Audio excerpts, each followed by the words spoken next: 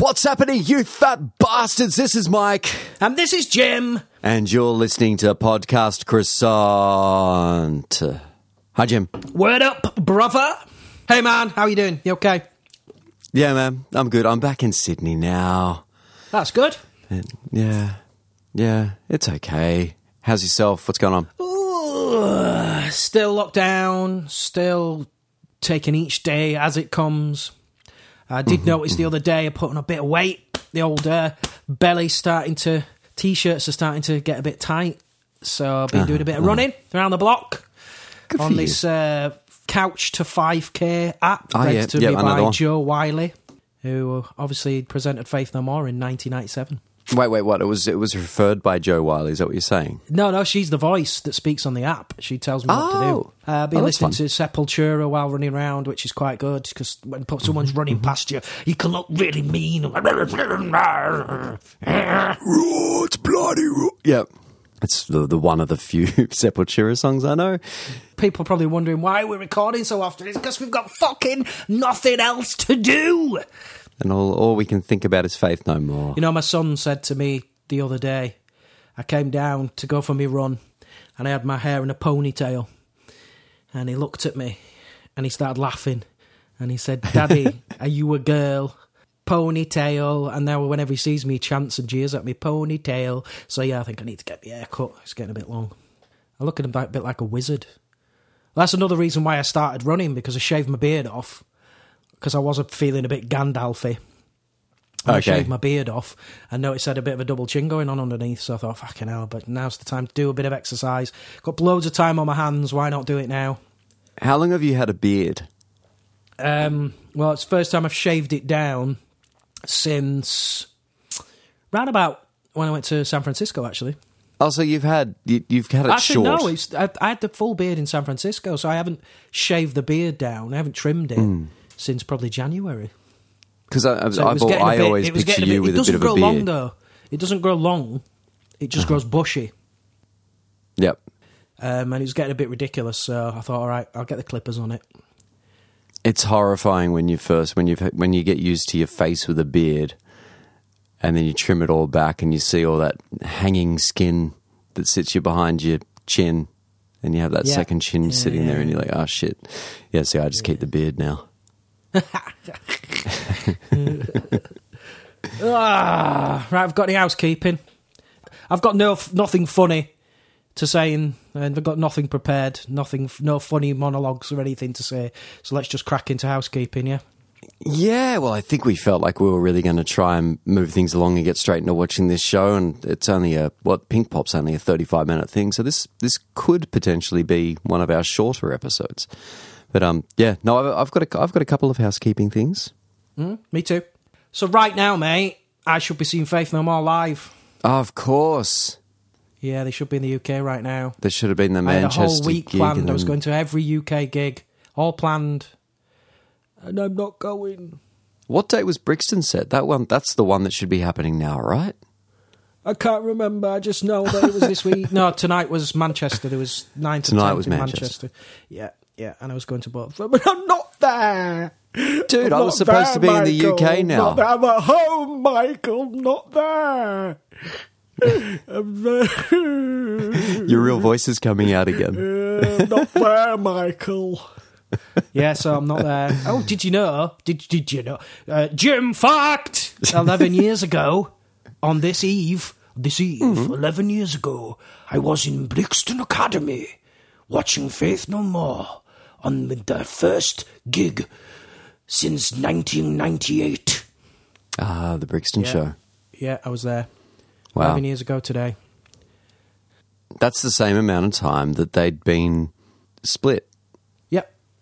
Good, eh? So that, it's another whole, I'll say it again. Holy moly. Dude, I should be in the UK at the moment. That's where I got tickets to Brixton. I should be there. Yeah. We should be together, Jim. We should be hanging out. We should be together, Michael. Right. Should we do some housekeeping?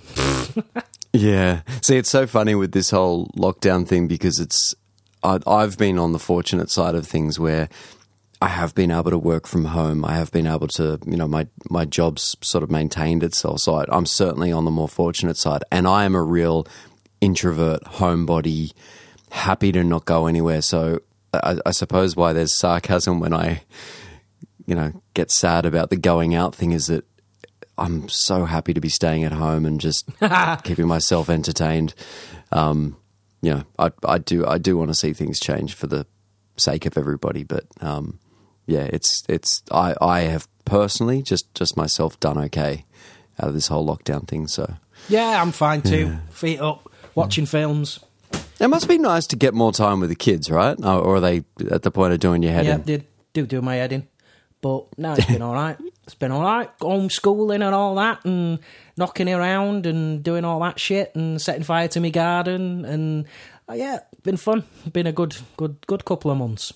Right, let's do some housekeeping. Yeah, setting fire to your garden's a good pastime. It's a good hobby to take up. Good. So you don't want to elaborate? You want to keep moving? Nah. People can make up their own mind on that one. Okay, good. Housekeeping. In last episode, we said that King for a Day was probably played live. But then Bill talked about Andy Wallace in that Q&A he did with the dude from Sepultura. Which was great. Yeah. There's twice I've mentioned Sepultura in this episode already. Anyway, he said that Andy Wallace kept retracking things. So does that mean that the album wasn't recorded live? I don't know. What's your take on that, mate? Well, I wondered that, but I instantly just heard that as they were just fixing and dropping in on spots, because even though it was recorded to tape, you can still drop in. So I got the feeling that they still tracked live, as in at least Bill and Mike Borden were playing together. And then Andy Wallace sounds as though he had a real ear for noticing, flat or sharp bass notes, and anything that was out of tune, he would say to Bill, that note's out of tune, and get him to fix it. Now, I don't know if that means that he retracked the entire song, or quite possibly just dropped in on a single passage and just fixed the spots that were off, which is very easy to do. So, yeah, I don't know. I think it's probably still up in the air, but I'm still leaning toward thinking that the songs themselves were tracked live and then just little bits and pieces were touched up. Yeah, me too. I'd actually like to share something that came from Pablo at Bungle Weird. Shout out, Pablo. He shared this with me after the last episode, but it was just, so we're, let's stay on the topic of King for a Day, and especially last episode we talked about Just a Man, and there was an interview they did with Trey. You can read the whole thing on Bungle Weird. You need to go back and find the Trey interview from 2003. But an interesting bit about Just a Man. Sorry, I'm just taping my fingers together. Carry on. Good. All of them, or just two? Just two. Yep. Go ahead. Yep. Okay. On the time you were on this is the question they had for Trey. On the time you were on Faith No More, did you ever take part on the compositional process of the album King for a Day? What are your favourite songs on the album? And Trey responds with saying, I like the last song. So he's referring to Just a Man. My proudest moment on that album was actually trying to convince Billy that song had to be on the album. He accidentally played part of it when he was searching a cassette of his ideas, and I made him rewind and play the whole thing for me. He writes a lot of great stuff like that, but I guess doesn't think it's any good. Isn't that ridiculous? If I had ruled Faith No More, I would have made Billy the main songwriter and Roddy the arranger for the more poppy stuff. In other words, it should have been those guys plus Puffy in a room, hashing things out, with the guitar coming in very late and the vocals coming in right at the end of the process. And that's the only way that band, which I kind of get the feeling that's most of what they do, but he said that's the only way that band could work. And from what I can tell, it was always great when it was like that. I didn't really do shit on that album. All the good ideas are Billy's. Now, I mean, that's interesting, and that, like I said, that is 2003. So that's 5 years after Faith No More's split, and essentially, we still don't know a lot about the recording process of that. But I mean, he does. I guess there was a bit of collaboration with him and Patton on King for a Day, so he probably still has his memories that there was more involvement, whereas he's just saying it should just be Bill, Puffy, and Roddy in the room. Yep. Yeah. But this is a bit of fun. From a Q&A with Bill Gould in 2015, they bring this up where they said to Bill, I remembered that we, Bungle Weird, interviewed Trey back in 2003, and he said that his proudest moment during the King for a Day sessions was when you showed him a scratch of Just a Man, and at that time it was a track that wasn't supposed to be on the album, and he convinced you to make it. And Bill Gould says, that's funny, yeah, he did actually. You know what? That's true, and I forgot all about that. I wasn't sure we were going to even use it, and he was the one that really wanted it to happen. That's right, he's correct. Bungle would say, I think Just a Man is so good, one of the best Faith No More songs ever. And Bill Gould says, Trey was actually the guy at the very end of the thing. He had a lot to do with arranging that final part at the end. He made it a lot better. A lot. It was great working with him, and recording was great. How's that? So, I mean, that just cool. speaks more to my Trey love. Oh, yeah, your best friend Trey. Yeah, my buddy Trey. Shout out, Trey. Shout out, Trey. Love to have you on the show. Love to have you on the show. Yeah, what do you got? More housekeeping? Yeah, so since last episode, a couple of my friends listened to it, and they were like, you were in a cabaret band? I was like, yeah, I was, yeah. It was like 20 years ago. So for all those people out there that want to hear Jim singing cabaret, I thought I'd dig out a track and we could play a section of it on here. Yes. What do you reckon? Yes, Should we can do we it? please? Can we do that now? Yeah, let's do it. This is myself rocking out a bit of a 70s party number for you guys. Fuck yes.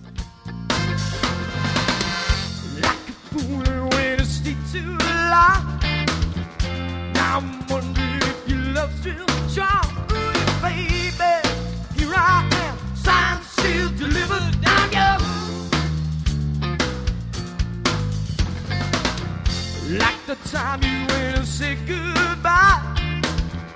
Now I'm back, not ashamed to cry. Ooh, yeah, baby, here I am, time still delivered. I'm yours. Cool. Good times. Yeah, that was great, Jim. That was really great to hear. Really nice to look back and have a bit of nostalgia in the show. I killed it, man. Yeah, good for you. Yeah, I was such an excellent cabaret singer. It hurts. It hurts that you're not doing it anymore. It hurts the potential that you never never realised. From all this fucking exercise I've been doing, man. You finally have a platform of 3 listeners who get to hear. Yeah, you get to reach the world. Cabaret Jim. Love it. Yeah. Keeping on the audio side of things, I have something special that's been shared by Anonymous. Ooh, I know him. I did. He's a right twat. Carry on. I did message you before sleep and haven't actually shared this bit of audio with you. And I don't know if tell me if you're familiar with it, but there is a recording that goes around as like Secret Trey tape or Secret Trey or something along those lines. There were some demos. If you get on YouTube and you search Trey Spruance and you search for, I don't know how you pronounce it, like Scourge, Scourge, there are these Scourge demos. I'm just going to say Scourge, or Scourge, but Scourge from 1990. And there were like 4 sort of very bungly sounding demos, but very rough, very 4-track, mostly guitar, unusual things. And I'd not heard these before. But there is a demo that Trey made around about apparently 92, 93 of a song that has the chorus of What a Day. And that's as in the guitar line, the bass line. I was sent this one particular track that has this little moment, and I was shown a sort of screenshot of this recording that looks like it has like 12 or so songs, and they're all just called Trey Track 1 or whatever. And I said, oh, that's amazing. Can I have a copy? And I was told no. So this anonymous person, this anonymous person was happy to say, I'm going to give you this one thing to share on the podcast. And I will tell you, they're not part of the band. It's essentially, I'd say it's like friend of a friend of a friend kind of scenario where someone's gotten a hold of something and at least they haven't leaked it, but they're willing to leak just this little bit so that we can hear a demo that comes from around about 92, 93, essentially before Trey was a part of King for a Day recording, and this demo has a moment. At least this is the story that I was told. So, take it for what it is. But yeah, this little moment of this demo, Trey playing what sounds like the chorus to what later became What a Day.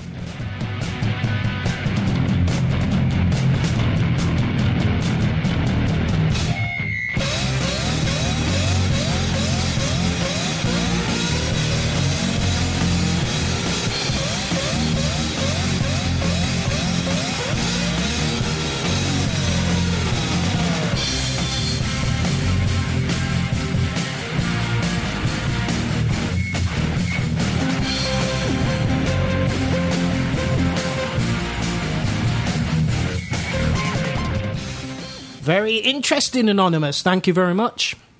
Yeah.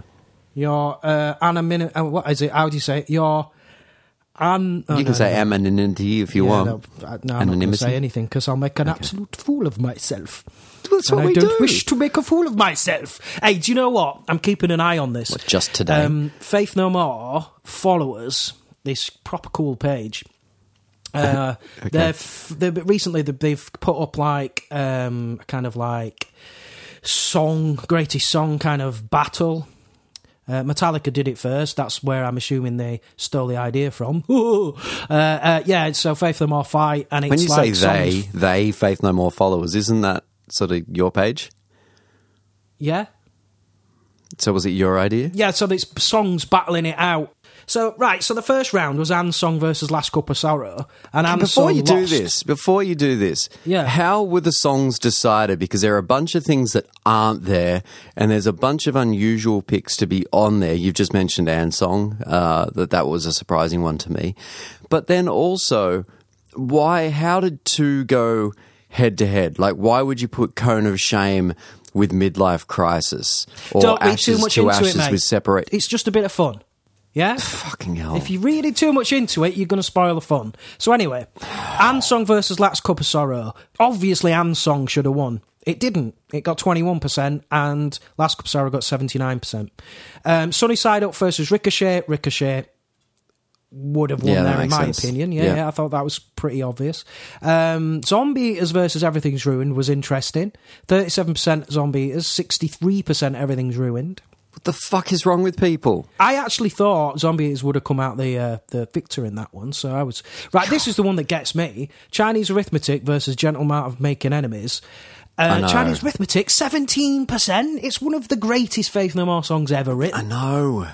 Right, so Chris Nicker, who actually is part of Primitive Race, the band that Chuck Mosley featured on, he said, these votes are lame. Just pattern us posing as F&M fans. There's no way Gentle Art of Making Enemies is better than Chinese Arithmetic. Chuck had his share of lyrical and performance genius that completely shaped and defined F&M. This is one of them, and a true F&M fan would recognise that brilliance. Totally agree with that. Yep, me too. Chinese Arithmetic was Chuck's strongest moment in Faith No More. Anyway, the next one, Separation Anxiety versus Ashes to Ashes. I kind of thought Ashes to Ashes would come out on top there, and it did. The next one, Strip Search versus Evidence. Now, I know how you love to shove evidence up your bum. Strip Search is a fucking amazing song. But why would you put those two up against each other? I had a hard time with that one. Exactly, that's the whole point. It's like Sophie's Choice, innit? Do you know what I mean? Battle it out, come on, but Strip Search should have won, I think. Anyway. What did you have go up against Pills for Breakfast? Pills for Breakfast and King for a Day. Yeah, that was an easy one. Cone of Shame versus Midlife Crisis. Midlife Crisis, 92%, which I kind of thought Midlife Crisis win, but I thought Cone of Shame would have had a better response than 8%. I have to confess, I voted Cone of Shame because I just love the whole second half of that song is just phenomenal. And then I thought to myself, but it's Midlife Crisis, you know, like maybe it's had a lot more time out there. You know, I'm just going for the new shiny thing. So I went back and changed my vote to Midlife Crisis. Can't do that in an election, mate. Can't change your vote. Can't take your vote back. I think we can all take a page from this moment to really be clear about who you're voting for. Weird thing to say. Right, okay. have you got any more housekeeping? Because I'm bored of talking about housekeeping now. Yeah. You want to Oh, you you want to have? watch a concert, mate? Yeah, should we watch a concert? Let's watch Pink Pop. Oh, hang on. What? We did. Sorry, we need to do emails. Oh, bollocks, we do, don't we? Yeah, let's do emails. Oh, hold up. Oh, do you know what? Last week, we discussed we were going to put a new jingle in for the beginning of the section, and you didn't do it. Well, It's your letters. That one. it's your letters. Yeah, that one. Because Because... underneath the whole thing, you just have this of tape hiss, okay. crunchy tape. I'll do it then. It's Okay. your letters. It's your letters. Yeah, I'm just waiting for the door to creak and for your wife to come in and tell you off. She's actually stood there staring at me. Can't hear you, love. Hi, Lauren. Can't hear you. What are you doing? What? What the fuck are you doing? Recording a podcast. You sound like a fucking mentalist. All right. Bye. All right, that was good. Okay, I've got the emails in front of me. Yep, me too. Shall I kick off with Steve Ralston's? You kick off, Because I Stevie. think... Stevie 'cause I wanted you- Ralston! Stevie Timed Guy perfectly. Ralston! Come on, 'Cause if Stephen we start- Guy Ralston, impress me! Come on! If we start at the bottom, you can read the next one from Bluss, because that's a good one for you to read. Okay, yes, Steve Ralston. Hey, Mike and Jim. Unfortunately, I've fallen a bit behind with the podcast of late, what with life and each episode being about 3 days long. Fair enough. That isn't a criticism, by the way. I take my hats off to you talking about midlife crisis for How 3 many hats hours does he and wear? making it informative and engaging for the entire time is incredible. What are you saying? What? He said, I'll take my hats off to you. How many hats does the man wear? Talking about midlife crisis for 3 hours, making it informative, engaging for the entire time is incredible. As agreed by Bill Gould and Tim Thale, it would turn out, who called us geeks, if I Yeah. recall. That's pretty cool. Anyway, I see that I have... Did you talk about that when you met? You were at the MC50 gig? Yeah. And then Bill Gould said to Kim, this is the guy that just talked about midlife crisis, and I got excited because I'm like, Bill Gould called me a geek. Yeah. Yeah, we talked. Well, Okay, no, he cool. called us geeks, but my wife seems to recall the situation differently and thinks he called us freaks. Freaks. I'll take it. Whatever Bill wants to think of us, thinks we're geeks, freaks. He can call me what he wants. Yeah, yeah. I'll keep moving.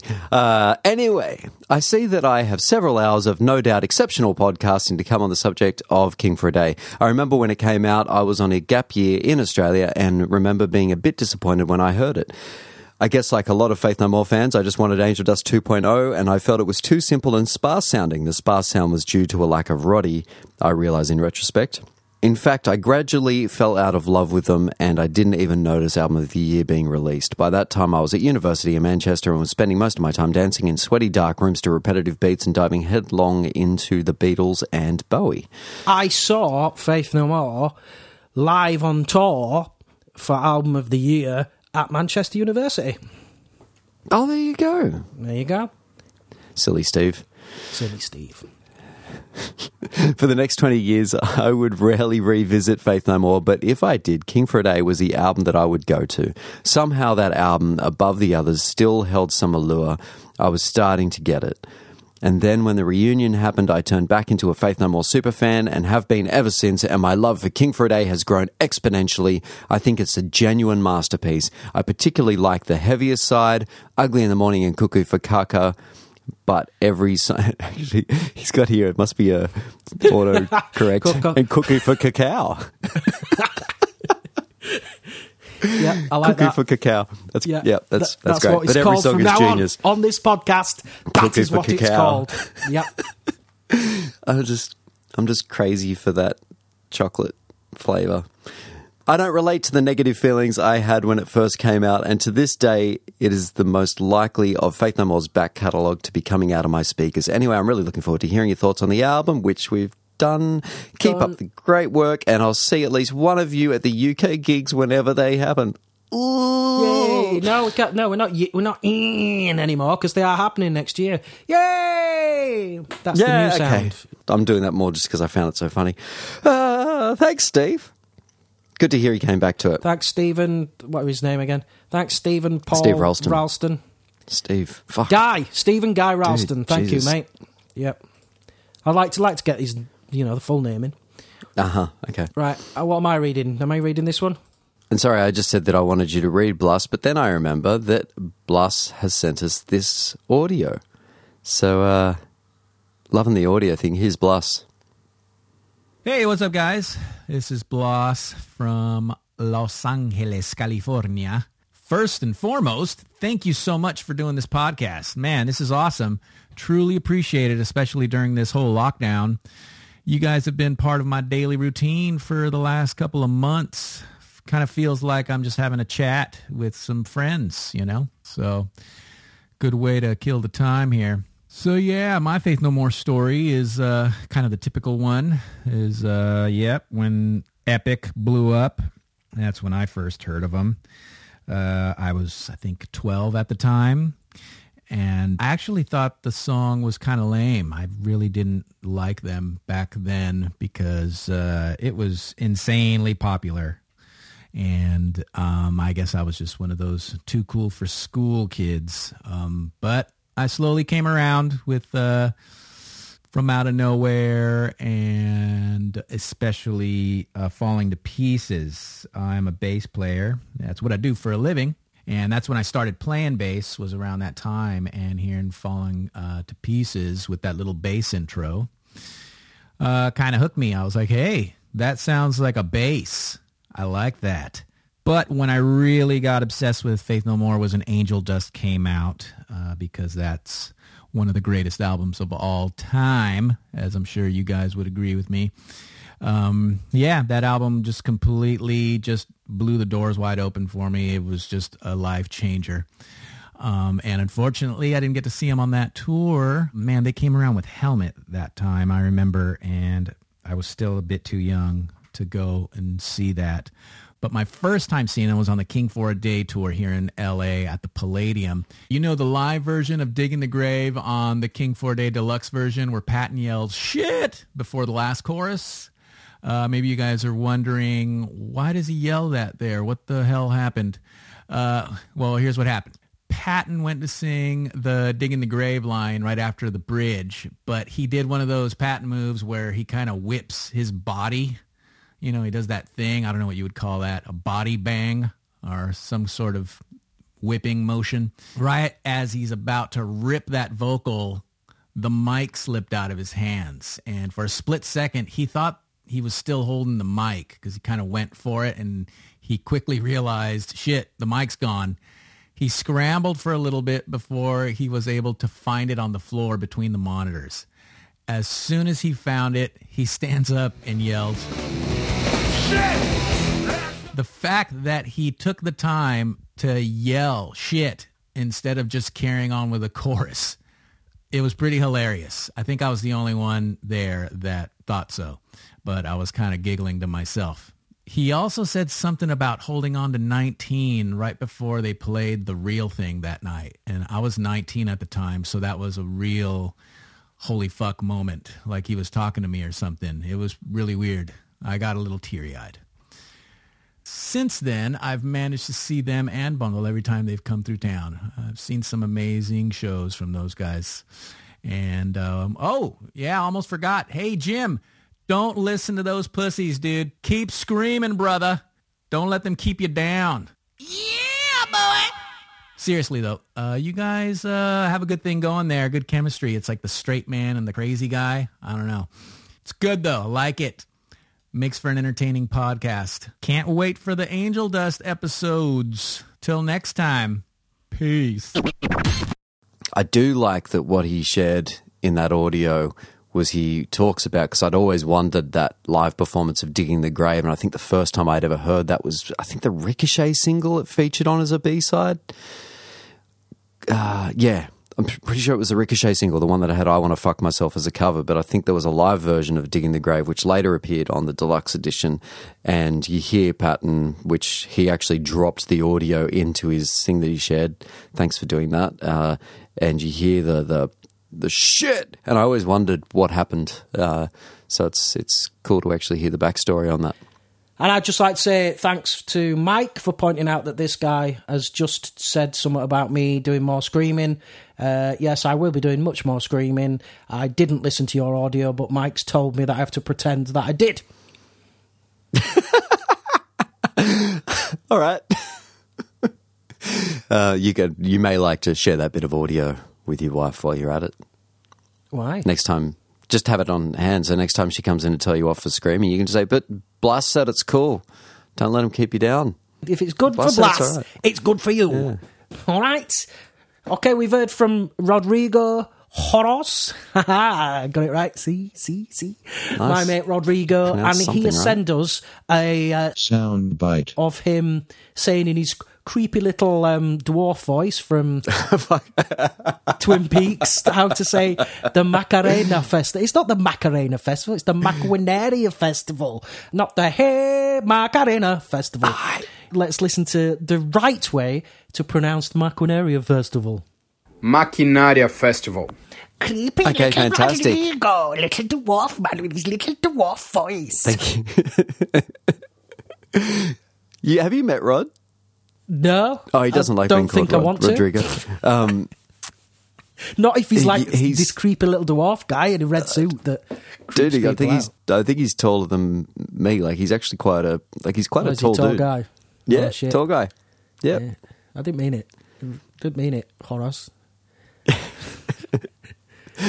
Very good. Yeah. Okay. So just more Sound bite. bits to keep in the arsenal for whenever we are about to mispronounce something. Do you want to read this one? Yeah, go on. Yeah. Okay, this email is from Martin Drog. Okay. It's not really. It's from Matthew Dry. He's trying to be Oh, you funny jumped for ahead. him. Dear Mike and Jim. Hang on. Do you I- actually know this? Do you actually know No. this guy or something? Or No, just like ribbing on people. oh, okay, cool. Okay, Yeah. no, go for it. I'm sure. I'm gonna read this one in a funny voice now. Dear Mike and Jim, we really love your podcast. Me and my friends, Jürgen de Boer and Ert Oosterhof, have discovered your amazing analyses during this corona period. And we are grateful Analyses, for every I guess it is. episode that pulls us for at least a couple of hours of this shitty lockdown period. As you were going to discuss the Pink Pop show in next episode, I just had to email you, because that show in 95 was my first Faith No More live experience. And what an experience it was. I was 17 and me and my friends went on with a bus from the north of the Netherlands to the south. Although the distance, 300 kilometres, doesn't seem a lot for an Australian guy. I'm not Australian, I'm from Yorkshire. But a Dutchman, this is almost a trip to the end of the world. As we arrived, I'm fed up doing this. I was going to say, how long are you going to keep this going? I know. As we arrived, my friends took out their beers and weed to start the party, so to speak. Not me, I wanted to see my heroes sober. The concert was everything I'd hoped for and more. From the first note of Ricochet to the last chord of From Out of Nowhere, and the brilliant performance of From Out of especially... Nowhere. That's interesting, because we'll get to that. I don't have From Out of Nowhere as part of the set list. Oh, he's obviously got it wrong, hasn't he? Yeah, he probably was stoned. He's probably lying. He's told Matthew Strog. Got a bit of a contact high. Yeah. And the brilliant performance of especially Bill Gould during Caffeine is something I will never forget. During the It's So Easy For You break, he played his riff for ages without missing a single note. You're giving a lot away. We're going to listen to this show in a minute. Well, we don't have Caffeine as part of the show, so... While Mike Patton was staring to the audience like a madman. The great version of King for a Day, the goosebump version of Just a Man, and the fantastic cover of I Started a Joke. People were staring in disbelief at each other when they heard that song. That's not on the set list either. Yeah, Just a Man isn't either. I wonder if Pink Pop's getting mixed up with something else.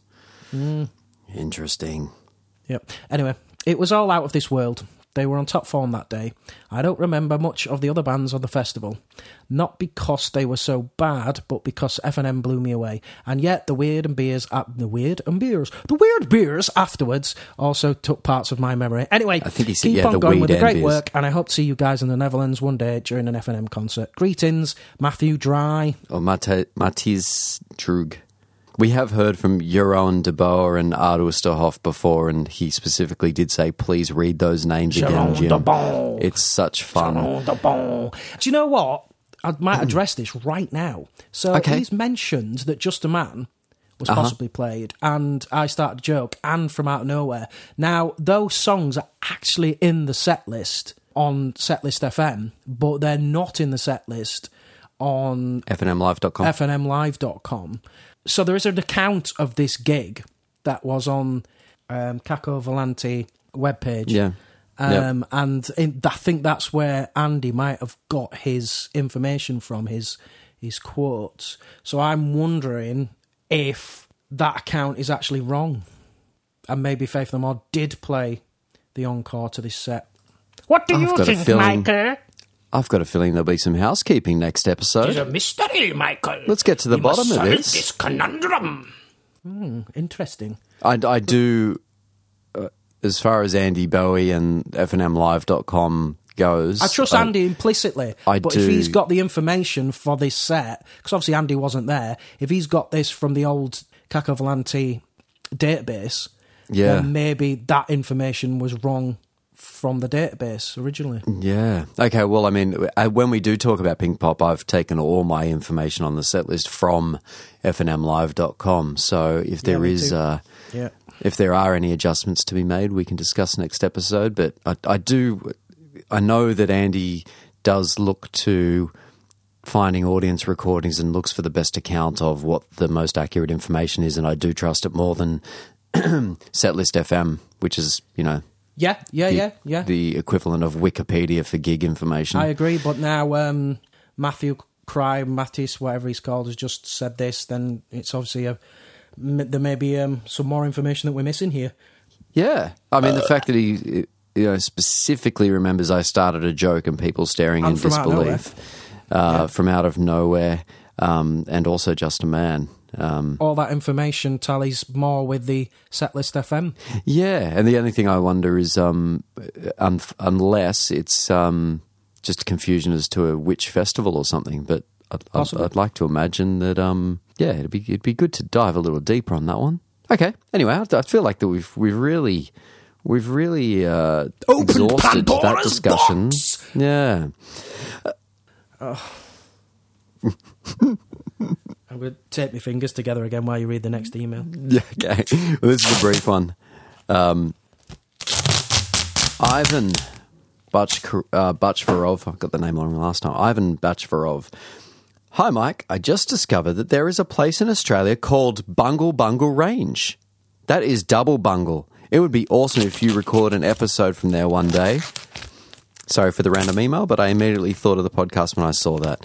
And I'd never heard of Bungle Bungle Range before. So I looked it up. And it's only 45 hours drive from my house. I've heard of it. You have? Bungle Range, yep. I suppose any diehard Bungle fan will have heard of Bungle Bungle Range. Yep. I Stayed hadn't. there. Long weekend. 2003. Hang on. Have you just joked? I can't hear you over the taping of your fingers. Are you saying that you stayed there in 2003, but then you're actually saying no, you didn't? What did you just say about Bungle Bungle Range? Nothing. Fuck you, Jem. Just get Okay, on with and the then- podcast, man. We also have, here in Australia, we have a Mount Krungle Bungle. I've been there. It's just 3 hours and 15 minutes from my house, Mount Krungle Bungle. Stayed there for a which weekend apparently in Jim has been to. 2004. Fuck you, dude. Read the next email. Thanks, Ivan. I don't even know which is the next email. Right, okay. The one that's subject thanks Yeah, and I've got it, I've got it. pedantics. Oh, I've from proper pissed Andy. you off, aren't I? You're proper in a mood now, Just, aren't you? I need another coffee. Just let's do these emails. All right, mate. Sorry. Hey, Mike and Jim. This is Andy Sintas here. I'm the guy that made the comment about Jim saying linear notes rather than liner notes. I just wanted to say, I've never said that. I just wanted to say how much it makes me laugh when you refer back to that comment. What's he talking about? Dude, he sent us some audio. I'm telling you, he sent us some audio. It's just good to... I've never said linear notes. What's this dude talking about? Anyway, I'm delighted. It's you that said it. Did. I'm There delighted are that I have recordings. played a small part in a repeating gag. Do you know there's a president in a Stop country talking, who I'm will trying to just read an deny email. saying things that are plainly recorded and you can play them back?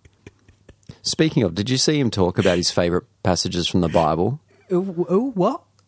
Trump. Anyway, Ooh. there's audio. Should we cut to right. Andy's audio so he can say it Let's rather just cut than to you? the audio. Fuck. What? Do you not want me to read any more of this email? You don't need to. It's Oh, in okay. audio. Oh, sorry. All right. Sorry. This email's from Andy Sintas. There you go. We just did that one. Oh, what am I doing then? It was my fault because I said, do you want to read it? And then I realised that... All right. This. Well, hang on. Right, here we go. All right. This audio is from Andy Sintas. Yeah? Yeah. Great intro, dude. Is it about linear notes? All right, I'll do Yes. another intro then. God, this Just episode's that's falling. perfect. Hang on, just let me keep untape. all of that. Just let me untape my fingers. Right, okay. What the fuck are you doing taping your fingers for? It cuts the blood off, so when you undo them, it feels cool. Right. Why don't you so tape we've your got an mouth audio while clip I right read the now from emails Andy and then we can Sintas. just move forward? Hey there, Mike and Jim. This is Andy Sintas here. I'm the guy that made the comment about Jim saying linear notes rather than liner notes. I just wanted to say how much it makes me laugh when you refer back to that comment, and I'm delighted to have played a small part in a repeating gag. I think you guys have gone from strength to strength over the last few episodes. I'm currently coming to the end of The King for a Day, Side B. This is my second favourite album after Angel Dust, although it's pretty close between them, so I'm loving your analysis. I am surprised you glossed over the incredible build-up part of Cuckoo for Kaka at 3 minutes 9. That section is mental. I'm looking forward to hear you talk about the title track, as I've mentioned in a previous email that song will be played at my funeral. I heard another one of your listeners say the same thing. I also have a favour to ask for my peace of mind. Every now and again, Mike, you say, and that's all I've got to say about that, in a sing-song type delivery. I know that's from something, I've heard it, I can almost picture it, but my brain won't release that information. Please, will you put me out of my misery and tell me what it's from? Cheers, Andy. Hey Andy, it's Mike here. I'm right in the middle of editing this episode and I realised that I didn't answer your question. Man, I've had the same thought. I have no idea where it comes from, but I feel like I've stolen it from somewhere. So, yeah, sorry, I can't help you. But maybe someone else can write in and solve it for the two of us. And that's all I have to say about that. See, I'm overthinking it now. I don't even know if that... Is that how I do it? Okay, what's next? We can finish up on... Wobby. Well, we heard from Wobby, and there's not much to it. He's just referring to Pink Pop. Wobby seems to think that the... I can't take it serious. You saying Wobby. Wobby. Sounds like someone with a speech impediment saying Robbie. That's cute. He said one quick thing about essentially Patton's stare in King for a Day, which we'll get to, and he thinks it's more to do with the intensity of it, and it's not so much that it's an emotional thing. Oh, it's do you just know an what? We'll intense talk about sort it when of- we get there, but We'll get there. But I've been persuaded otherwise that it is emotion. okay, we'll save the conversation for when we get to it. Yeah, let's do that. Okay. Cool. So stay tuned to hear about us talking about whether or not Patton's crying. And here comes us discussing Faith No More, live at Pink Pop, 1995.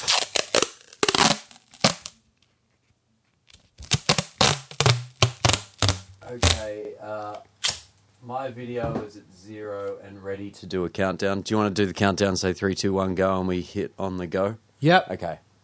3, 2, 1, go. All right, here we go. Patton says Mexican standoff. Mexican standoff. There Just it said is. it. All right, we're in. Midlife crisis. Patton spits. You've I'll tell you what, yeah. immediately, Yep. it gives you a great camera angle of Puffy. And all the way through this gig, and coincidentally the 2015 Pink Pop gig, there's some proper awesome camera angles. I just had to adjust the volume of the video. Roddy trying to... Bit warm. And now we can see Patton picking things up here. And we just saw him pick Sausage. something up in the background. Yeah. And there's things flying through the air a couple of times. And we sort of, in a little bit, figure out what these things flying through the air are. Sausage. Oh, and another one fly. I didn't see it. Dean Mentor here. Oh, there goes one. Sausage. Sausage. Dean Mentor. Remember we talked about the midlife crisis episode? Oh, I missed it. Go on. Maybe it's not this chorus. Oh. But Dean Mentor has that great little wow bit that he plays in the chorus. I'll try and point it out next chorus. That Ernie... I love Roddy's shirt. That Ernie... Yeah, me too. That Ernie flag, the inflatable balloon thing, just bugs me the whole show. What's with all Have the you seen the flags Faith No and More shit? one, though? Oh, really? There's the Wait, other listen. flag has Here, got Faith here, No More. Yeah. Oh, yeah, I heard it. I love Patton in this era, just acting like a fucking loon. Sorry, I just realised it wasn't the chorus. I love his stage, like just the way he whips himself around. Like I like the fact that it's a festival for all these people, and they've literally Patton's come out in some jogging bottoms and a scruffy t-shirt, like he's decorating the living room. Yeah, I miss that phase where they just wore just casual clothes, and I mean this is Faith No More's best live era. Definitely, I've said it before. Think so? Okay. It's plain to see. Look at it. Look at it. Just look. And I do really love Dean Mentor live. I've Yeah, I like him. really come to appreciate him. Oh, some good screams from Patton this entire show too. Yeah, man, yeah. The Zon bass. Do you know what? I watched this gig. Oh, Patton's mental, innit? I love it. I watched this gig with my wife a couple of nights ago, Yeah. and her response was, I'd fuck Patton. Standard response. Yeah. Oh, and I had some friends over to watch Faith No More in '95, but the Alternative Nation show, which was my first ever show in Sydney. Yeah. This friend was watching Patton, just like, how does he move like that? Yeah, he There's does move really. Such strange movement in his body. I love it. I think once you I get... always tried to emulate it, but never succeeded myself. there's the Faith No More flag. Yeah. Yeah. I see it now. Well, He's look, playing with his pocket. What's he looking for? I think he's looking Yeah. for sausage. No, but you see him reaching down and picking up sausages off the ground. Yeah, And he then you loves see him the going through his sausage. sausages now. And then at some point the camera moves away from Patton. And then next thing it comes back to him. And I don't know what that guitar pedal is. I paused it, tried to have a look, couldn't figure it out. If anyone knows, please write in. I love Roddy at this period as well. He's got his painted Painted nails. nails He's and, got yeah. the bleach blonde hair. He's got bleach blonde hair even. Oh no, the ha. The ha's nice. It's nice ha. So cool. Ha, Roddy. Sounds like South Park. Hey, guy. I actually love that Roddy obviously wasn't a part of the recording, but Roddy live era 95 was also just quite funny. Quite sort of cheeky and playful. I love his, I don't know, just his dry way of looking out to the crowd. I don't know how to describe it, but... Look, Patton's got as much tape on the end of his microphone as I've got on my fingers. Why? I always found it funny I don't that know. Brandon Boyd from Incubus used to tape up his microphone just like Mike Patton, and Brandon Boyd just doesn't move that much. Still an Incubus fan, but anyway. Yeah. Bill's cool in this gig. He's just always... There's a moment... Oh, I don't know what I was looking at the time. I love that Mike Borden still beats the shit out of the drums even during a ballad. Even during a He soft does, yeah. He song. always has done in Evidence, though. Yeah, still hitting them hard. But there was a moment in Midlife Crisis that you really see just how much Mike Borden's just beating the shit out of the drums. Patton's doing that thing that we discussed in last episode as well, that cabaret right at the front stage, clicking his fingers, Yes, pointing, yep. the fake smile. Yep. I think about I like how Dean Mentor kind of is like, he kind of rocks back and forth yes, on with both legs fully extended. like he actually moves from one single spot of the stage. Yeah, yeah, like a rocking horse. Yeah, it's funny that there's a point. I think it might have been just that point there, but I felt like Dean. He's eating sausage. I know he's eating the sausage. Is this where he? Thanks for the sausages. I can't believe someone has thrown a sausage on stage and he's eating it. He's throwing I mean, multiple yes, sausages he's up. pouring piss on his head and eating shit, but do you know what I mean? Just think about- someone threw a sausage at me. I'm not sure I'd eat It's it. just unheard of these days. You've got the gig where people are spitting in his mouth and throwing sausage. I think of the hygiene Nobody gym. eats sausages on stage anymore. They didn't- What's the world coming to? They didn't have COVID-95, did they? No. God for that. Wouldn't have this kind of entertainment. I know I kept banging on for the last few episodes about how nobody compares to Trey, but Dean's doing a damn fine job here. And that's what I was about to say. He actually does. Every now and again you go, oh, he's all right, and then he fucks up. I don't think we've ever heard as many fuck-ups from a guitarist in Faith No More as what we heard from Dean.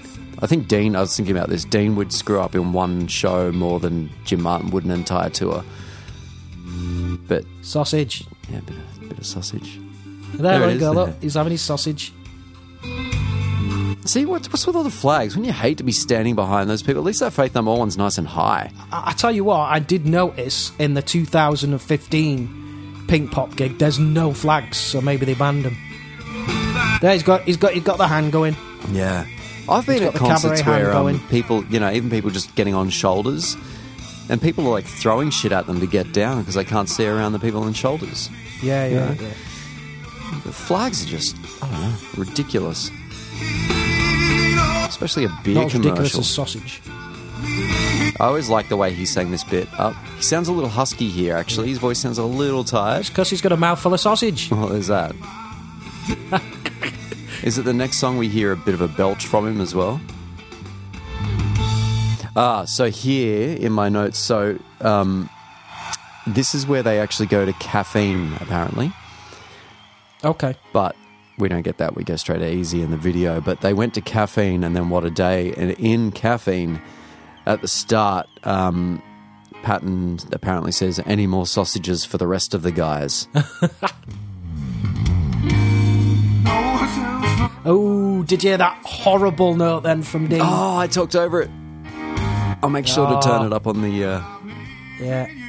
Everybody looked at him, or the whole band looked at him. Yeah, Patton lets out a bit of a laugh as well. Yeah. I've got a couple of facts about, hey up, going a skinny up here in Is it smelling like a cigarette? I thought that might have been a joint, but I think it's just a cigarette. Yeah, no, it's a joint, mate. Of course it's a joint. It's tobacco. Look at all very... there was even a tobacco pack. Let's say it's a joint. Okay, It's more fun. I've got a few cool facts on this gig.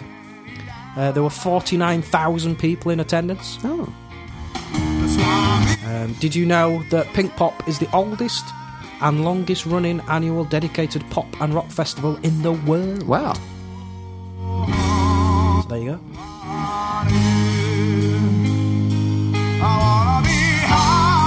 Is that it? Just two facts? I was pausing for more facts. I've got more facts. Do you want the more facts? Here you go. Send me a Here's another fax. fact. It was on Monday, the June the 5th, 1995. There you go. There's a fact. That was... Yes. And the other thing I was going to say as well is that they had already deep into their tour. They'd already played a fair bit through April. In May, they played 27 dates of May. That's a lot of back-to-back shows. Yeah. So they'll You'd have thought Dean could get this solo right then, wouldn't you? he plays this solo pretty well, actually.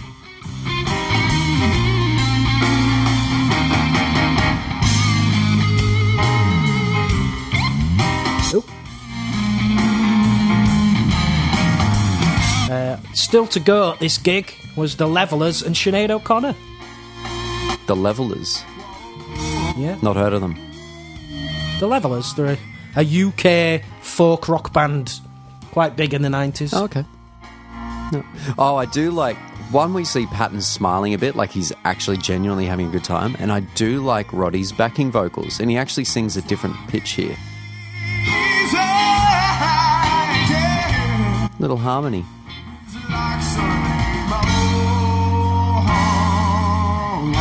And I've always liked when they used to put this next song immediately after this song.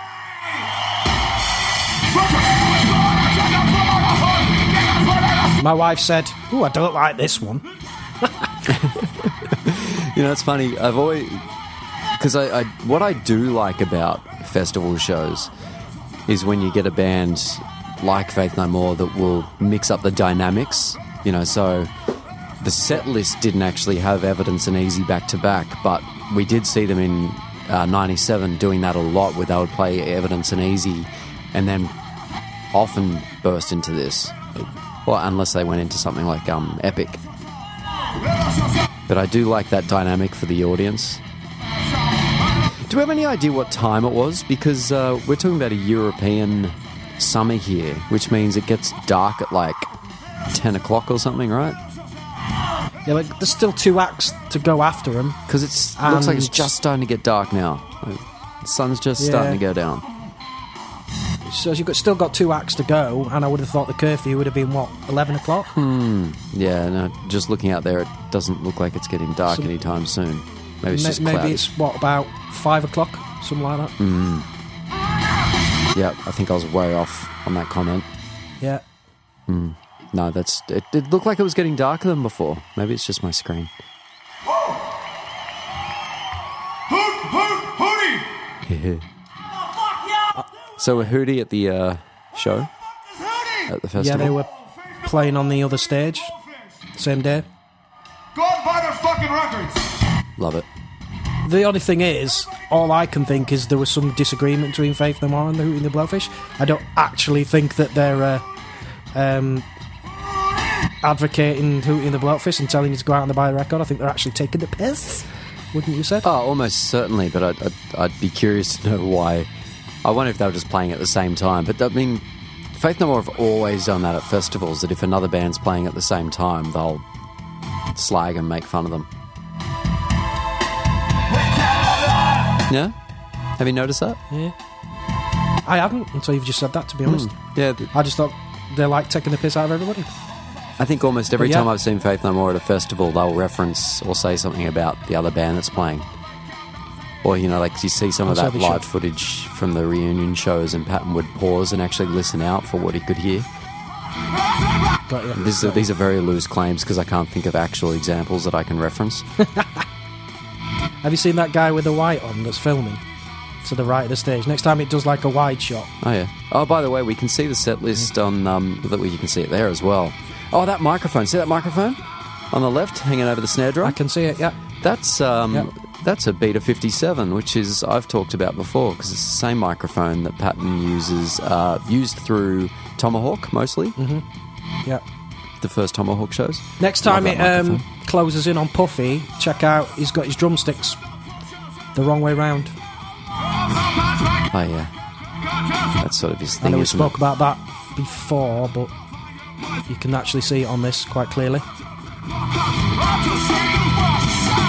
I love the drum head.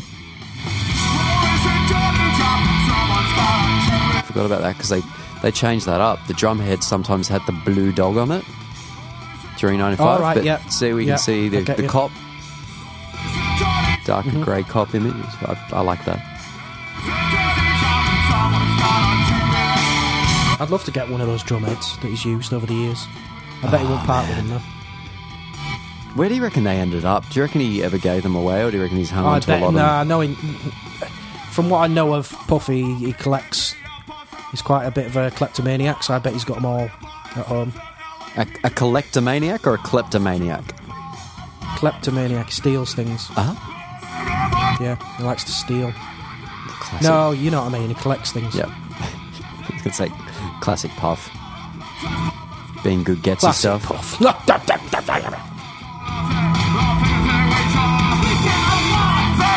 Yeah, so we can see the set list. I think I keep getting distracted. Like just then. That dude has got the best view ever, hasn't he? Oh, you're talking about the Sat camera with the guy camera. again? Yeah. I'm getting so Changing distracted the now. subject.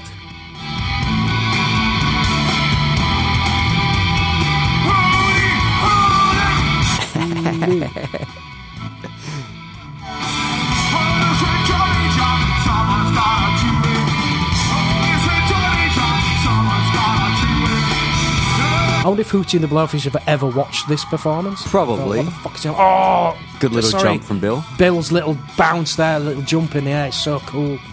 Yeah. Look at how fucking wrecked those sticks are.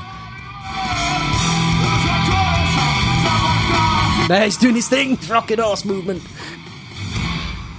He does do that thing, doesn't he? He has one leg in front, one behind, he just rocks.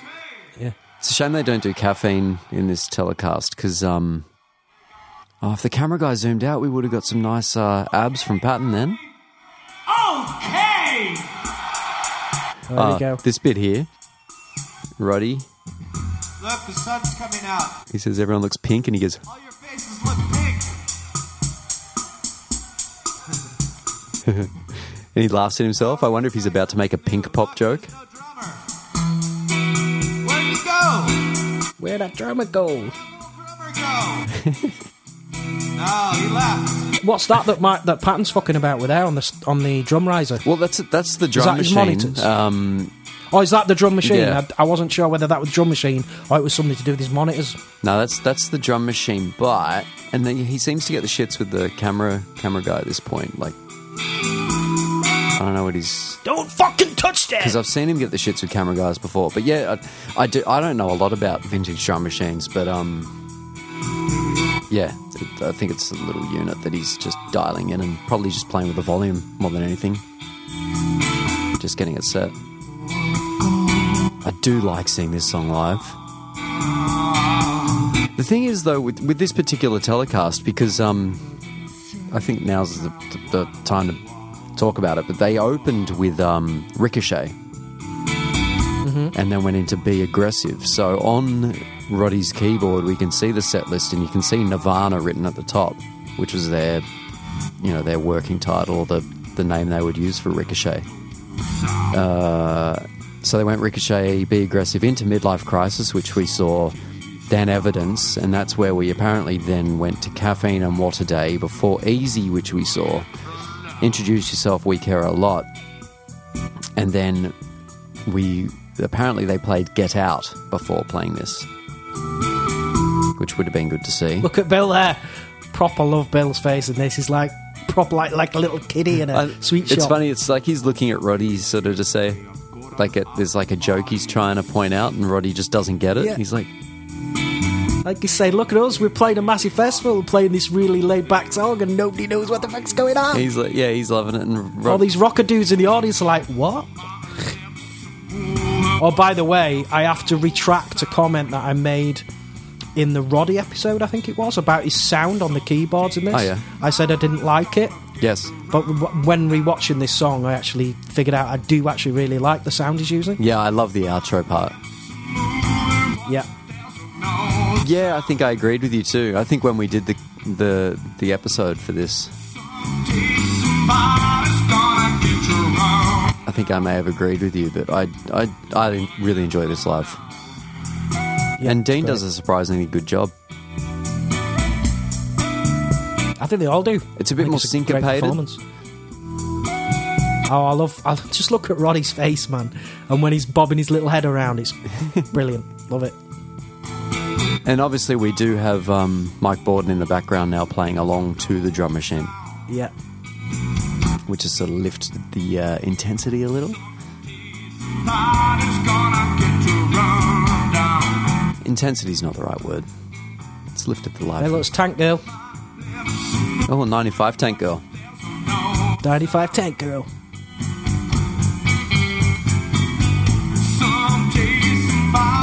Gonna get run down. I love that bass line there. Do, do, do, do, do, do. We still get the Oh, this is when Roddy starts messing around with that melody line. we also get the good little bass fills as well, the boom bling bloom.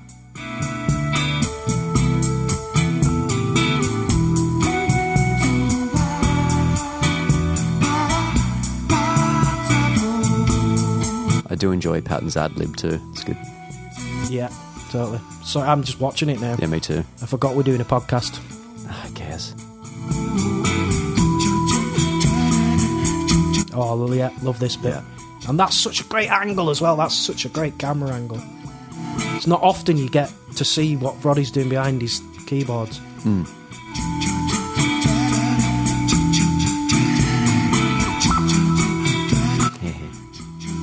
Yeah, she's really well filmed. I mean, look at this such cool angle after cool camera angle. That was a very Great moody shots. one, the out of focus. Yeah, Gordon yeah. focus on the cymbal and then shift More focus. often than not, when you get a live performance, it's just pretty much straightforward camera work. But they've taken a bit of artistic license on this. And this bit here, when it closes in on Patton, and you just get his profile with all the crowd in the background, it's just brilliant. This bit here, such a cool angle. Look at that, and you get full profile of Patton's face. Yeah, I'd never really appreciated that, actually. That's awesome. Such a handsome man. Oh, he is. I suppose, too... There, look at that. How cool is Yeah, that? that is cool. It's a huge like a double Yeah. chin there, too. So slim. It's because he just shaved off his big bushy beard. Oh.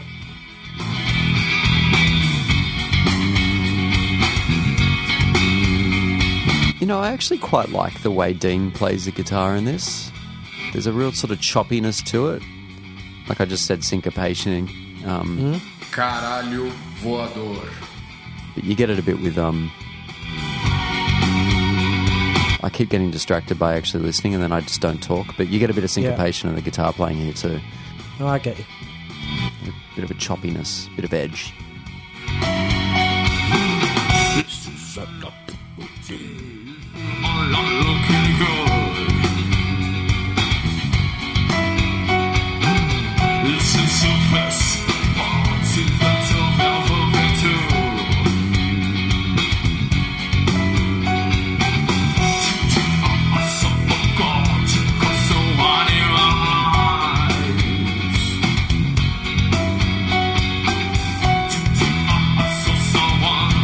I do just love Patton's voice through this whole 95 era too. Like it's it's match fit, it's road fit. Like they've just been playing. So I mean, the whole band are amazing through this era, but they've just been playing back to back, and they're just like everything's just, So I'm sure that when they had an off night, they were just going through the motions. But then when they had an on night, and this show they seem particularly on. Because they've just been doing so many shows, they're locked in, and they're tight, everyone's playing well. Patton's voice just sounds rugged and strong. Going back to what we were saying about the way that Patton moves, like some kind of crippled animal or something.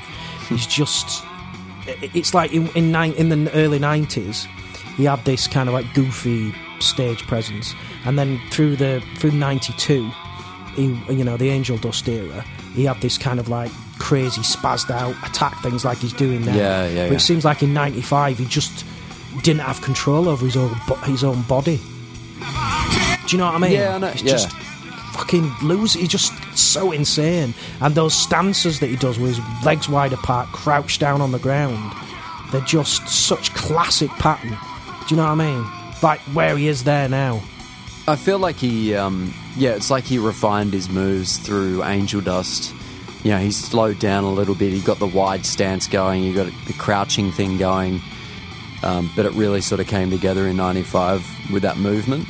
But we know Patton wouldn't have specifically contrived these movements that just come naturally to him. Yeah. But it's just so insane. And I mean, so many people tried to copy these movements with the new metal era. I know I did. Oh, dude, when I was in yeah, bands. I'm guilty of that. And you just Fuck. nobody can do it like Patton. No. I'll always, you know how he has this way of like resting his hand will go a bit limp, and he'll rest his. Yeah. We're talking over the best bit Yeah. of the song too. Shit. That with his hand. Yeah. That exact thing. I still yeah. remember to this day. Fuck, it's so embarrassing, but who cares? It's 21 years ago.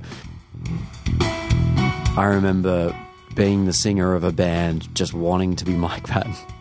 And I remember... Yeah, I used to do that as well. I used to make my hand go limp. I remember standing on stage performing, and I saw one of the guys in one of the other bands standing at the back talking to his mate and mimicking me and pointing out what I was doing as if they were saying, hey, look, he's doing the Mike Patton thing. Like, I could actually see from the stage someone making fun of me. And I... just cringy. Think back.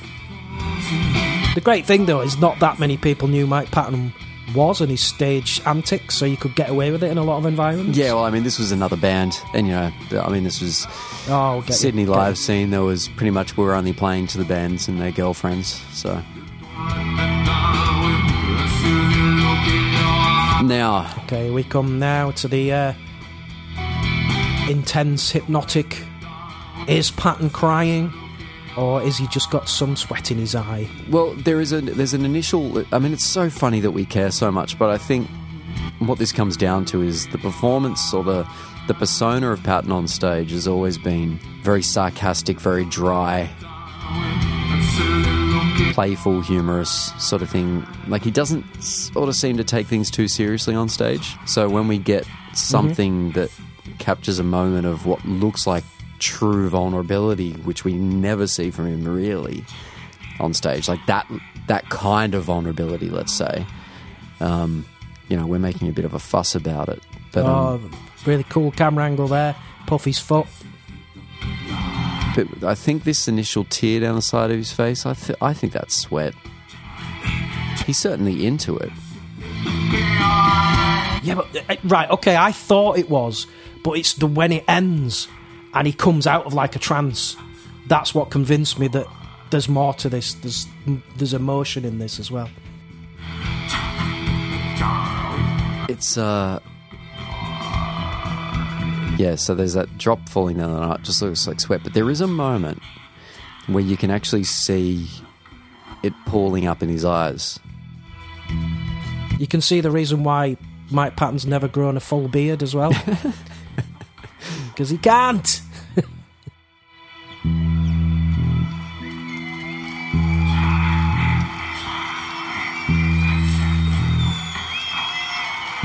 I've always wondered why he says silly look in your eyes rather silly look in my eyes. Yeah. But that's what Again, made me think of a lyric switch. But he's just always done that. Yeah. Live, he's always switched to the your. So about here you see that actual big drop. And you can still hear him saying, look in your eye. Now, he isn't blinking a lot. You say that just as he blinks. He isn't blinking much. Yeah. But you do see it sort of... He's in a trance. He's in it.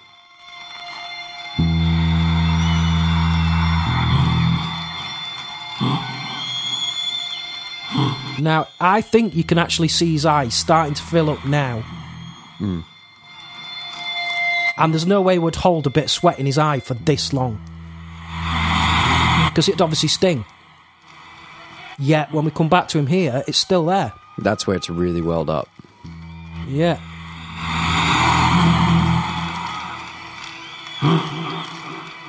Yeah.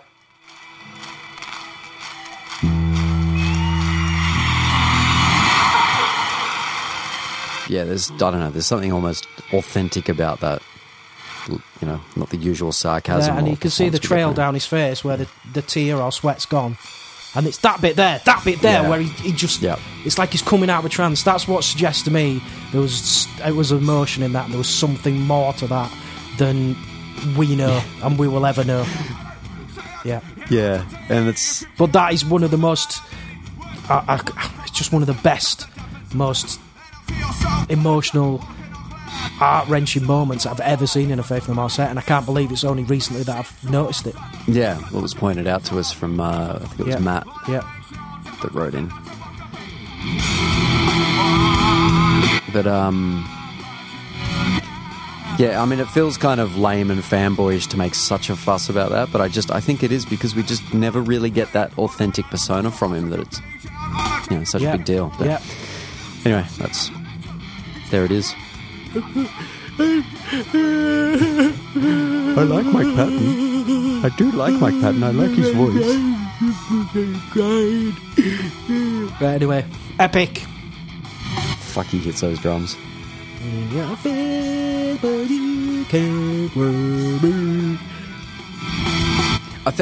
The one thing about this show itself is, like, I am a bit, you know, seeing Easy live, like, it's not a big deal anymore. You know, there are other songs I'd like to see, and I think Epic's always a treat to be there for, but it's less exciting to watch actual footage of. Do you know what, though? They hadn't got to a point, I don't think, yet in 95 where they were... I think, actually, I rephrase that. Towards the end of 93, it looked like they couldn't be bothered with this song anymore. They just kind of like... My Patton didn't really give it any energy or anything, but this performance is great. Yeah, He's really putting his all in it.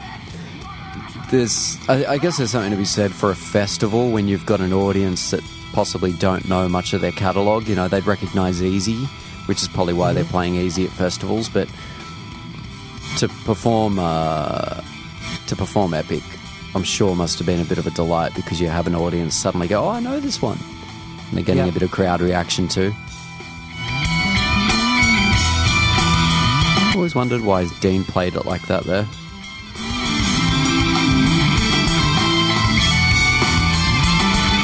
This is why I kind of like Dean. I always thought that Dean and Patton made a good combo together on stage. They look really cool.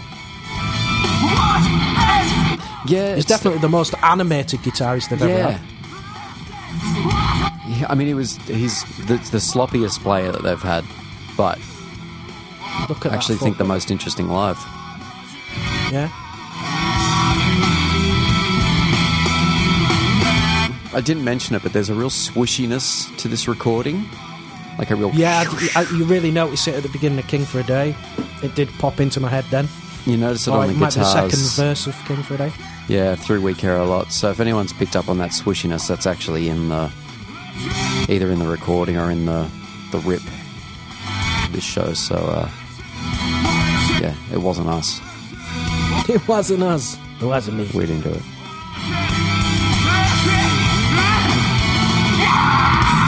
I always love this bit live as well. It's dun, dun, dun, dun, dun, dun, dun, dun, dun.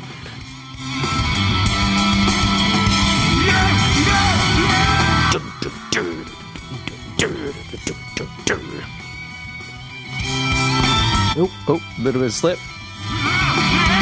This is what I love about Patton in this period as well. He falls over on his ass countless amounts of times, but it doesn't faze him. Yeah. I think that's the thing about 97 and the suits. Like, I do like the casual... You know, it was almost like they reeled it in once they were wearing suits. A little bit. Yeah, but I think Patton still had his crazy moments in 97. Yeah, yes. But not quite as loose. Sporadic. Yeah. And I think they... Yeah. Oh. That one, a bit for the ladies there. Patton gets his abs out. Yeah. Patton, we see is that it? talking to... That's it. So we see Patton talking to Mike Borden there. Now, apparently, this is where they turn to the audience and they say, we're out of time, you choose Just a Man or Digging the Grave. And this is on fnmlive.com. And they get the audience to choose whether they play Just a Man or Digging the Grave. Crowd chooses Digging the Grave, and they actually close out with Digging the Grave. Now, we just saw Patton chatting to Mike Borden, and I wouldn't mind betting that that's exactly what's happening, is he's catching him out before he, starts drumming and says, don't count the song. This is where we've got the, where we're not quite sure. So there is an account of this gig on Cacovalanti database, and basically it's a fan. He was there and he's talking about the gig, and he ends up talking about the Faith No More set with, at the end, Dean played the riffs to both Just a Man and Dig in the Grave, and Mike and Bill, who is talking a lot these days, lets the audience choose. Obviously they played Dig in the Grave. Due to the strict time schedule, there was no time for an encore. Now this is from an eyewitness. Okay. However, it does say on Setlist FM that they did do an encore, and they did play Just a Man, and they did do an encore, which was What a Day I Started Joking from Out of Nowhere, and that information seems to agree with what we had in the email at the beginning of the episode From Matisse or Matthew. Yeah. So we are, maybe this is time we need people writing in and telling us, were you there? Where did the set end? Did it end with Dig in the Grave, or did they carry on for those few more songs? Matisse, was this the gig you were at, or have you confused? We need to know, as the person that wrote into Cacovalanti database, are they confused? Are they wrong? We don't know, because I wasn't there. And I'd like to know. You weren't there. And I'd like to know Andy Bowie's source for this one, fnmlive.com. How confident is he with the account? The fact that it contradicts part of what Setlist FM says actually has me believe that he's possibly got other sources that would correct it. Yep. Yeah. In time, I hope that we can get to the bottom of it. It's important. It is important. Almost as important as Pat and Crane, but not quite. No, nothing seems as important as Pat and Crane. Oh, that was good. Yeah, enjoyed that. Yeah, we should do those more often, those kind of episodes, because they're fun. Oh. Feels a bit different doing it as the sun comes up over coffee, as opposed to the download one, which there's a few more tinnies involved. You were pissed all the way through the download one, weren't you? That was a good time. Yeah. Arse-holy ode. You talk about putting on weight and going for, getting into running and things, and I've got to say that I've slowed down on the tinnies lately. The whole lockdown indoors, not going out too much. I'm not much of an exercise person, and the tinnies were getting the better of me. Bit of a gut starting to show, so certainly don't look like Patton when I pull my shirt up. You don't look like Patton anymore? Well, when I pull my shirt up, I don't, like in Pink Pop when he pulls his shirt up, and you said, nice little shot there for the ladies, when you said that? Yeah. I don't look like that when I pull my shirt up. You don't look like that? No, I don't. Hey, is this where we do new music before we talk about other things and close things out? Let's do new music. You got any new music? New music. Do we have a jingle for new music? Nah. I know you've got some new music. What are you talking about? Do you remember when you lost your temper with me in this episode? No, never happened. Yeah, you did. No, yep. No. Hey, there's a band called Muzz that I need to actually get. Actually, both these things I'm recommending and excited about. I haven't actually listened to them through yet, but this new band Muzz is a collaboration with a few people. I think it's like The Watchmen, but it's the singer of Interpol, I believe. I need to prepare better for new music because Muzz sounds like it's interesting, but I haven't even listened to it that much, and I obviously did not prepare this part of our show.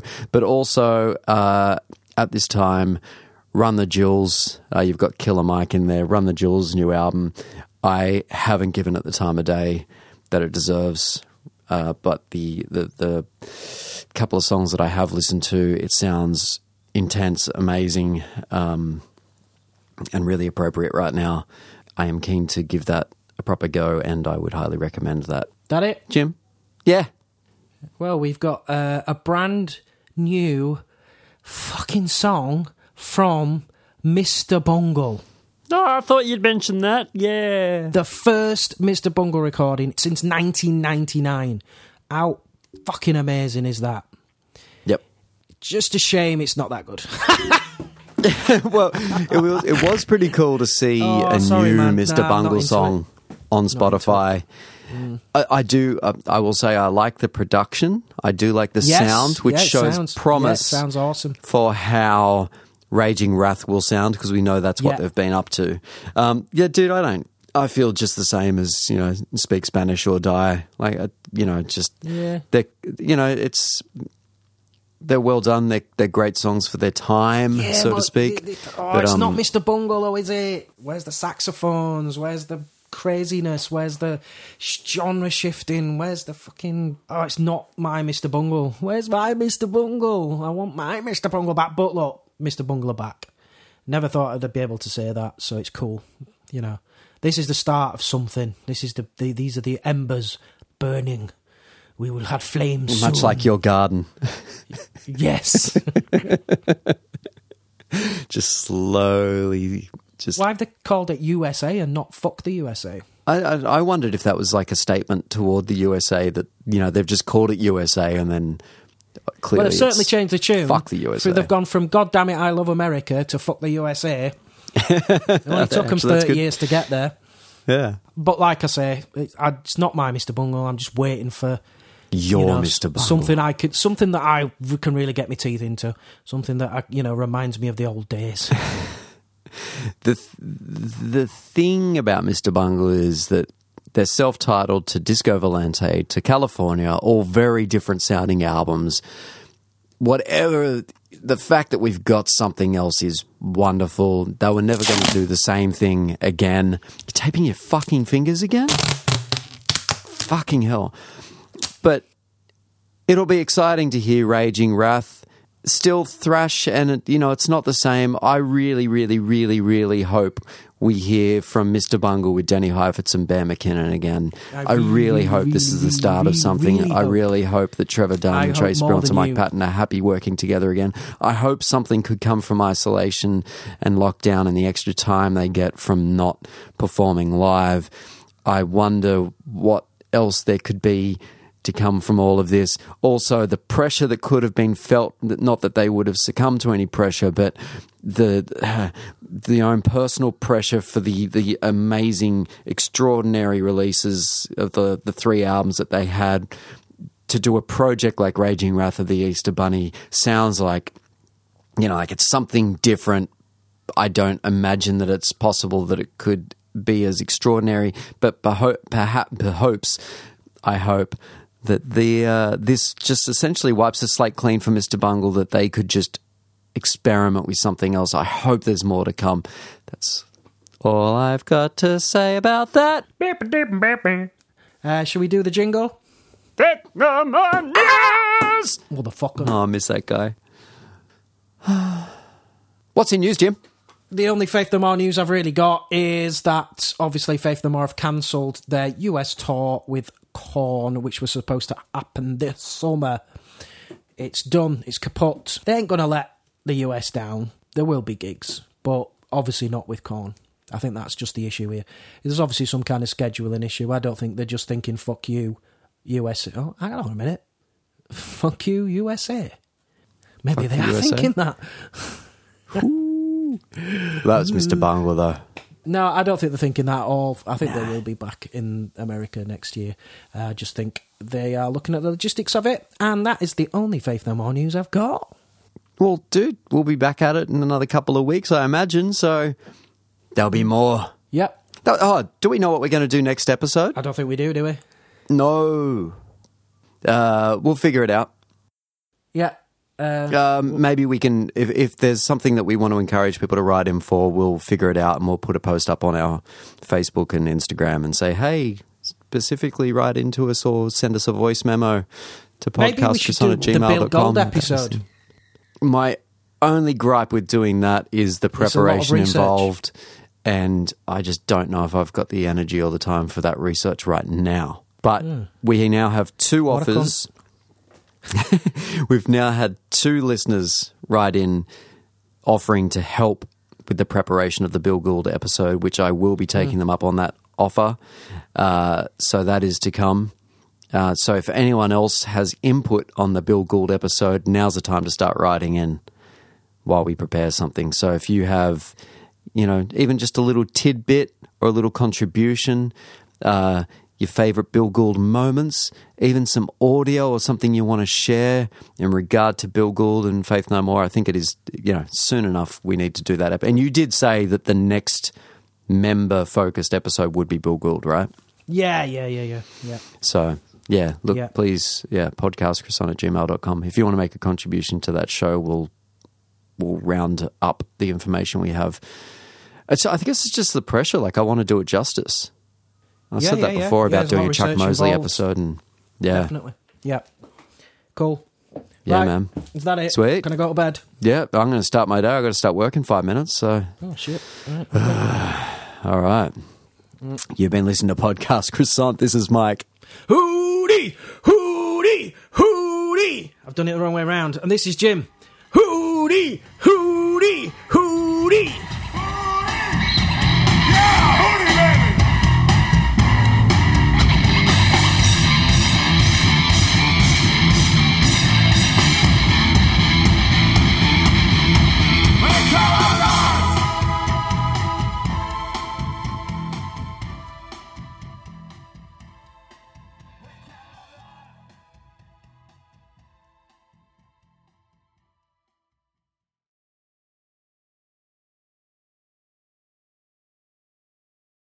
That works.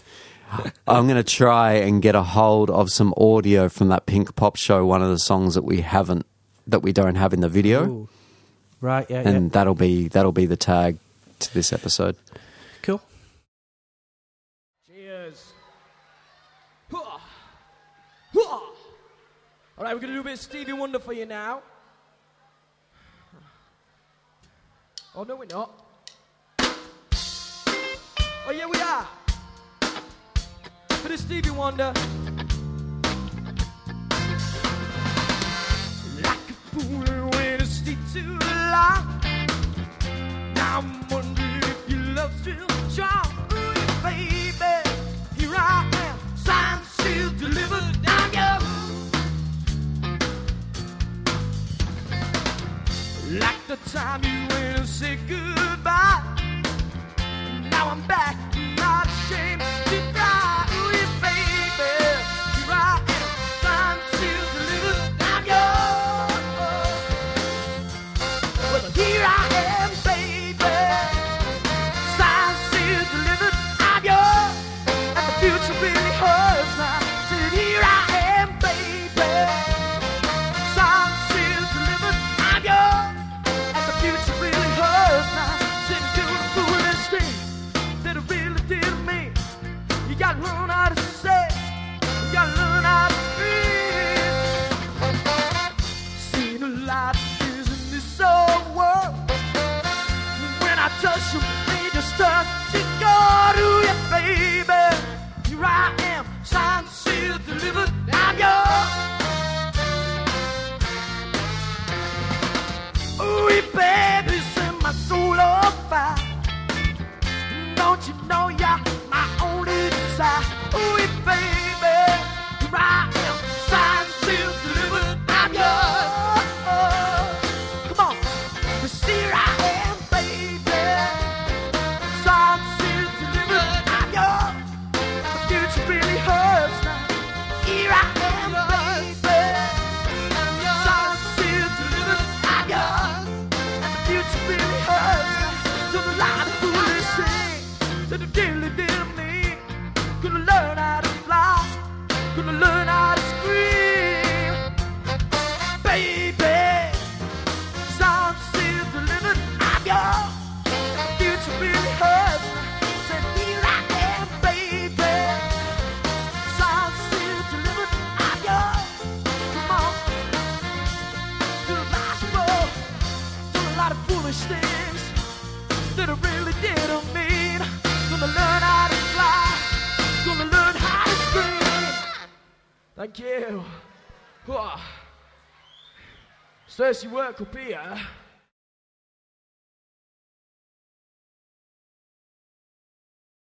Guys, got any more sausages for the rest of the guys?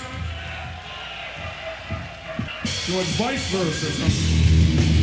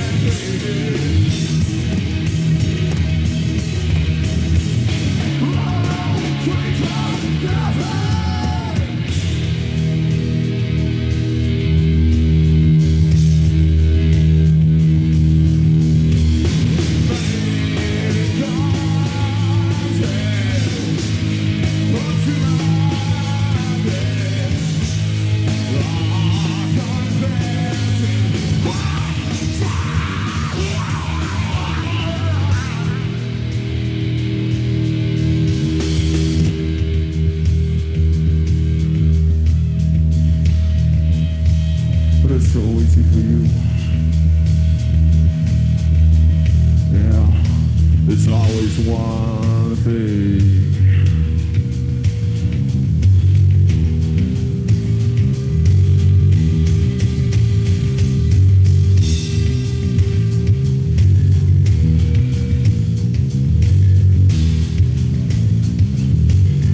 You're rushing.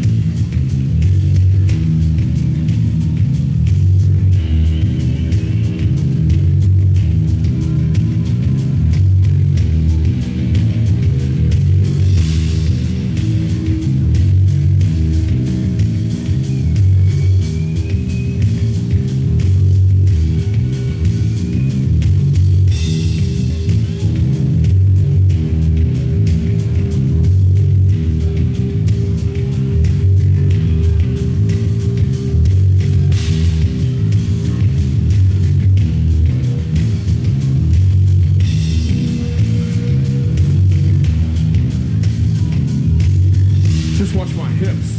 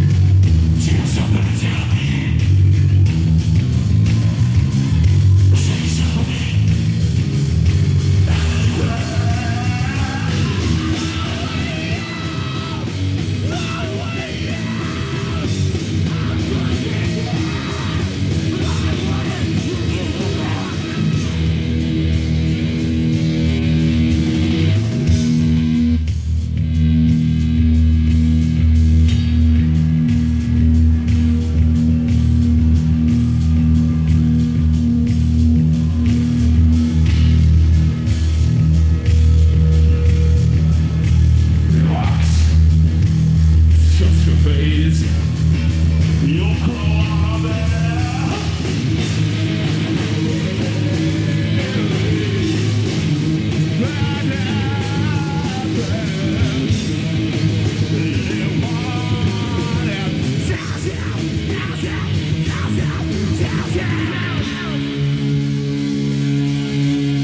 It's not fun anymore.